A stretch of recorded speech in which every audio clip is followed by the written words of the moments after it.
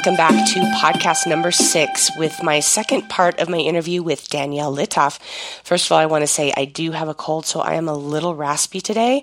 I also want to say, which I didn't in the last podcast, the intro music was composed by my son Ashton, who is about to be 12 years old, so I'm pretty proud of that. Hopefully you enjoy that. So we're moving on to the second part of the interview with Danielle, and today we continue to talk about food and nutrition and your children, but we get into a subject on a certain diet that is used for particular issues in your child or in anybody, but it's called the GAPS diet, GAPS, and it is a diet of basically eliminating a large number of foods, depending on what level you enter into the GAPS diet, but it removes a lot of foods that cause allergy as well as inflammation in the gut that lead to the development of a lot of issues with, as well as in the gut, but also neurologic, brain issues, mood issues, energy, also autoimmune issues. I mean, the list goes on and on and on, literally. So it's a very cool diet, and there is a lot to it, and we just touch on it briefly today.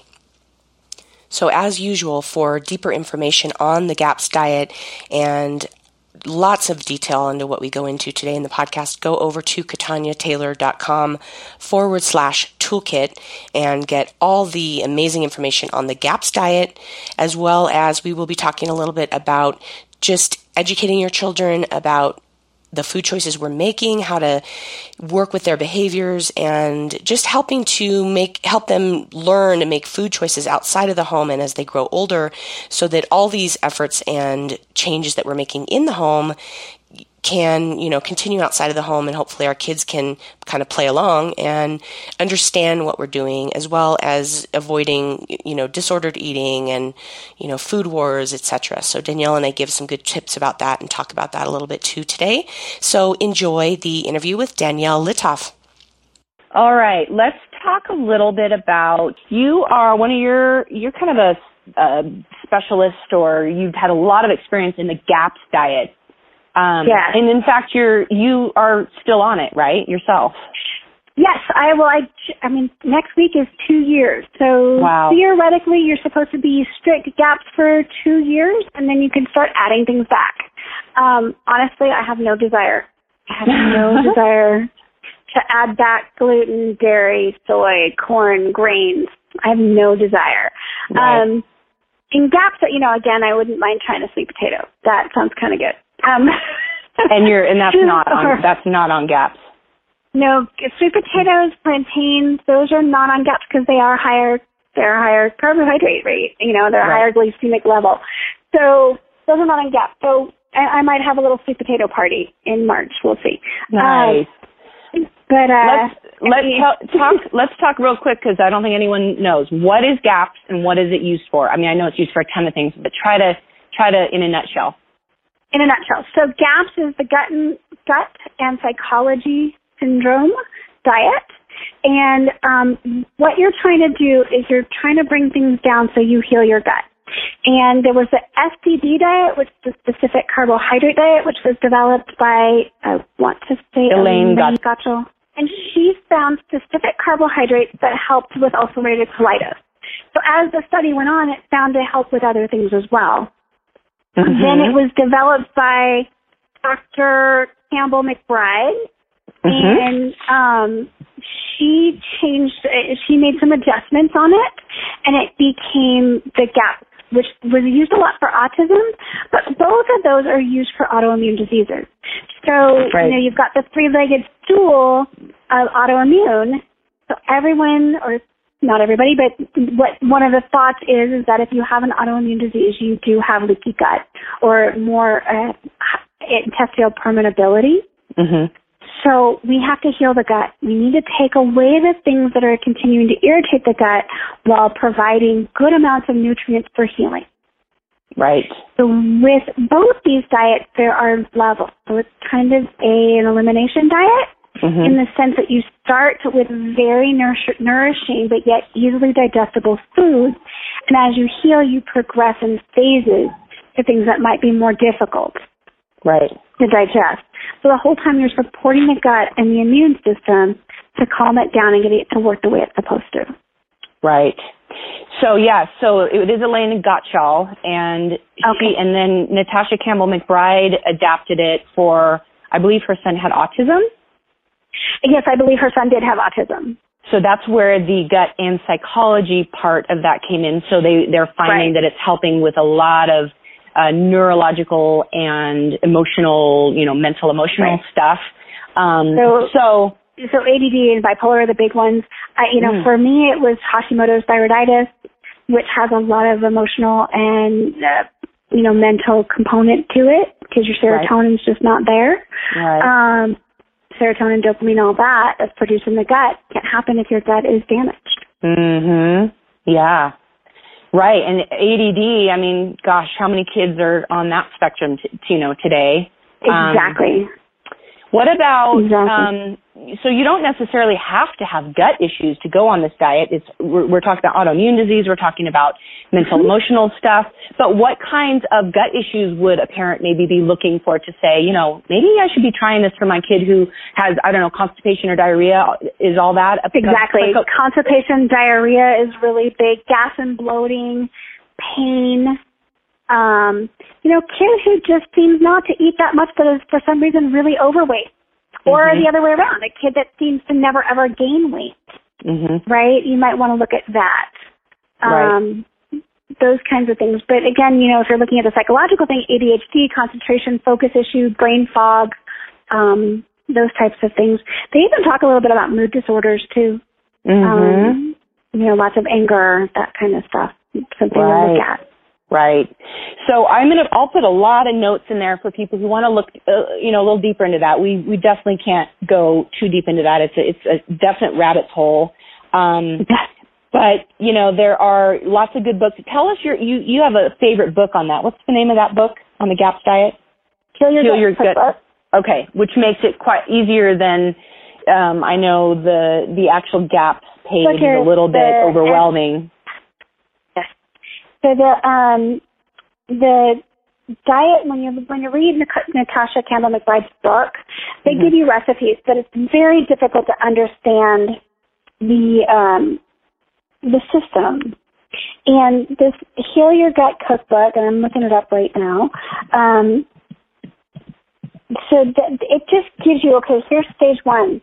Here are the things you could eat, and here are 12 recipes.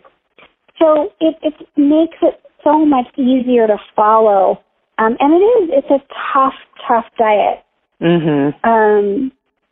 But very, very important if you're going to go this route, and it has made huge differences in people as they try and heal. Now you are, I'm not changing the subject, but I'm trying to think of people who want more information on this. Are you working with people with this at all? I know you're doing some health coaching. Are you working with people? Yes. I am. Okay. I would love to work with this and help people figure this out.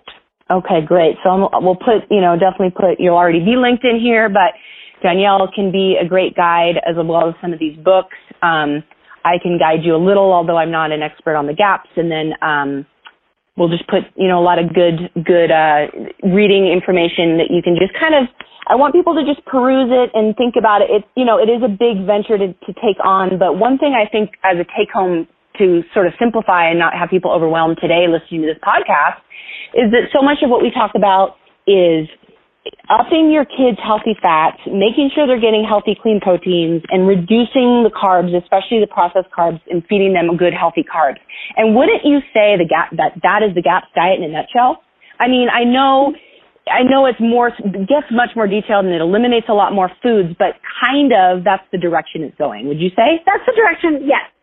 So with the GAPS diet, you're really looking at all of that. Now, depending on your kid, you might not have to, so there's quite a few levels. There's 6 levels of the GAPS diet, right? And if you really are having horrible symptoms, if your symptoms are, constipation or diarrhea and you're really, really ill, you may have to go to that beginning level, that level 1, that intro diet. Right. And those are those 6 stages. Some people are fine starting on the full GAPS protocol and they can just stay there. They can stay on that full GAPS protocol and get the benefits that they need without having to go all the way to the first level. Right. Definitely. Yeah, and so it can just be a place to start if you sort of feel like your child has some of these digestive issues or any of the issues we're talking about.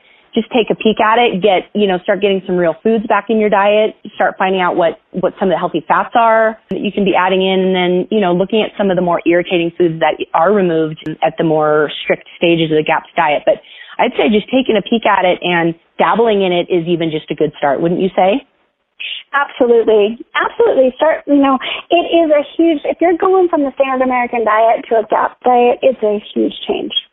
Yeah. And I think, too, depending on the age of your kid, if your kid is little and you still have a lot of control, I think it's easier to do. I think if your kid is in the higher elementary schools or middle schools or even high school, your kid has to be on board, because if not, you're going to do all this stuff at home and they're going to go trade their lunch with their friends. Yeah. So, and that's just a struggle as a parent of an adolescent that you're going to find. You're going to go to birthday parties and you're going to go to all those things. And again, when they're little, you have a lot more control of that. But in this adolescent age, if the kid's not on board, it's going to be very difficult. It's not going to be impossible if you can explain to the kid, hey, look at all your symptoms. We want those to go away. Right. We want your acne to go away. We want your gas and bloating to go away. We want you to feel better and be able to play sports. There are kids out there that are absolutely going to say, okay, I'm willing to do this. Right. But yeah, absolutely. Getting this in, or even, not necessarily the GAPS, just getting all these changes in, the earlier the better. Because obviously you're building your child's palate. If you're not introducing, goldfish and gummy worms and, cereals too early on, then they're going to accept the broccoli and the other things that aren't as sweet. I mean, a sweet potato is super sweet, but if you're used to eating cereal, it's not going to be sweet to you. So, if you do have real young ones, I even recommend not starting real early on with nothing but fruit. Start introducing some of those veggies so that their palate is, very sensitive and they're not just overwhelmed by sugary foods, because that's going to help you down the road significantly. Absolutely. We both have plenty of friends, and ourselves included, that, tried to make changes when our kids were 6, 7, 8, and found, it just gets harder and harder. It gets harder and harder. And, like that adolescent age, even the good kids are going to be like, pizza? I want pizza. Right. Yep. And so, you find that you do your best at home. You do your best at home and hope for the best when they're outside, just like anything else in parenting. Right. So let's wrap this up a little bit and give us a few. I want to hear 2 tips that you use with your kids, whether it's things that you tell them. Let's say, what do you tell them around junk food, around parties, around making the decisions of, well, if you're going to choose to have that cookie now, maybe we won't have it after dessert. Give us a little some tips in the way you kind of work with your girls around making good choices. I think for my family in particular, it's a little different because my kids have watched this process of me being sick, and we didn't really talk about that. But, I was very ill, and the girls have watched me go through this. And they've seen my changes. They see that, mommy can get out of bed now, and mommy's still going for a run, and mommy's able to go to the soccer games now. So they've seen it, and they've asked me, and I said, it's the food. They've heard stories of me being a very fat child and eating poorly. So I think there's a lot of background with my girls. So they know, they've seen it. We talk about it in the house. You need to be strong. You want to play this much soccer, your body has to recover, and it needs nutrients to recover. And we've been saying that since they were little. Again, struggling with a 13-year-old now who wants to eat a lot of sugar, we just kind of have to put our foot down. Okay, what did you have today? Be honest. All right, if you ate that at lunch with your friends at Starbucks, no, you're not going to have ice cream tonight. No, you really don't need dessert tonight, because you already had your dessert today. That's all done in moderation. And are they pretty accepting of that? Did you feel that they're making they're able to do that a little bit on their own too? Again, I think that's a personality thing. I really do. I think it's your kid, right? My little one goes, okay, Mom, all right, I'll have some fruit. My older one will fight me tooth and nail that she really didn't have a lot of junk today and she needs more. So, you know, and I think that is a kid thing. I think it depends on your kid. I think it's a personality thing. And you do your best, you know. I tried for years to make healthy, you know, I take apples, cut them up, and then cook them with coconut oil and cinnamon, you know. And we'll do that with coconut milk whipped cream. You know, in the summer, I make the ice cream out of frozen bananas and berries and coconut milk. And then we'll do, you know, another topping on that. So we try and, if they do want a sweet tooth, we try and make it more of a whole food sweet thing at the house. So those are the tips with my girls, is have something on hand that is not so bad, but yet sweet if they want it. And we try and, again, be in moderation. You know, look at it. Tell me what you had today. What do you think? And like I said, my younger one, she'll be pretty honest and she'll look through it and she's okay. My older one, she just wants sugar whenever she can get it. And we do the best we can to kind of moderate that and make her just aware of it. Yeah. Yeah. So, I mean, that's one thing. And we just don't have it in the house. It's just not there. There is no soda in our house. There is no Gatorade in our house. There is chocolate in our house, but we try and get better chocolate. Right. So it's just not there. And I am not blind to the fact they can get it from their friends, but I hope they choose not to. Right. And if they're just, you know, honest, like you say, and they come home and they say, well, Mom, someone, you know, shared a cookie with me in after school care today, and so I'm not going to have dessert, then that's great. That's as good as you can. Yep, that's a win. Absolutely. Yeah. You know, and that's what you're hoping. And you don't want to have the food wars in the house, because that's just not fun. Right. You know, I mean, for quality of life, you don't want to have the food wars. So I think if you provide them with things that are tasty, I think if you provide them with things which you can do on a whole food clean diet, there's stuff that tastes so good. You know, you provide it for them and do the best you can. And hopefully, you know, once they're done through their little rebellious stage, and, you know, for all the rebellion that's out there, if they rebel on me by having a soda, I'm happy. Right. Versus some of the other things that they can rebel on me for. You know, that's okay. That's okay. And you know, use it as a teaching tool. So you ate all that and you went to soccer practice. How'd you feel? Well, I didn't feel so good. Okay, great. Yeah. What choice are you going to make next time? Because you don't want to shame them into food. You don't want foods to be good or bad. You want food to be food and understand what's going to give them the best bang for their buck, just like you want to know for yourself what's going to give yourself the best bang for your buck. So I think it's really at a certain point when they're little, you have that control. As they get older, it's more about educating them to make the choices that they need to make for themselves. Absolutely. And definitely, like you say, making it about, well, how did you feel?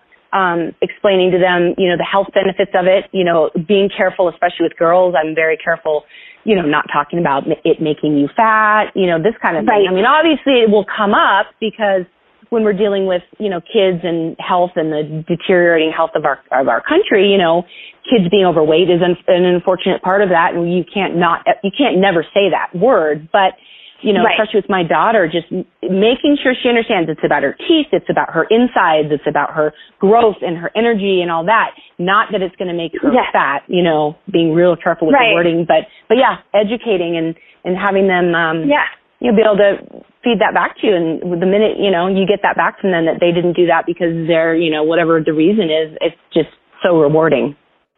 Exactly. And they do come back to you, and you know, in little ways, they'll come back to you and tell you, hey, this was my choice. And, you know, like I said, I still have, you know, I have a teenager. We were at a bat mitzvah the other day, and she's like, can I have a soda? I'm here. Can I have a soda? Like, you got to pick your poison. You know, there's a bunch of cheesecake over there. What do you want? Right. You know? Exactly. Yeah. And that's reality. That's reality. I can't change everything that's going to be coming at her, but I can make her think about it. Absolutely. That is a great point to stop at. I loved it. Thank you so much. This was a wonderful conversation. And Thank you.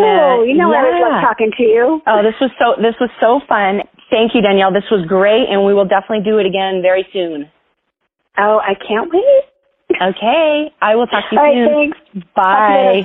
thanks. Bye. Bye.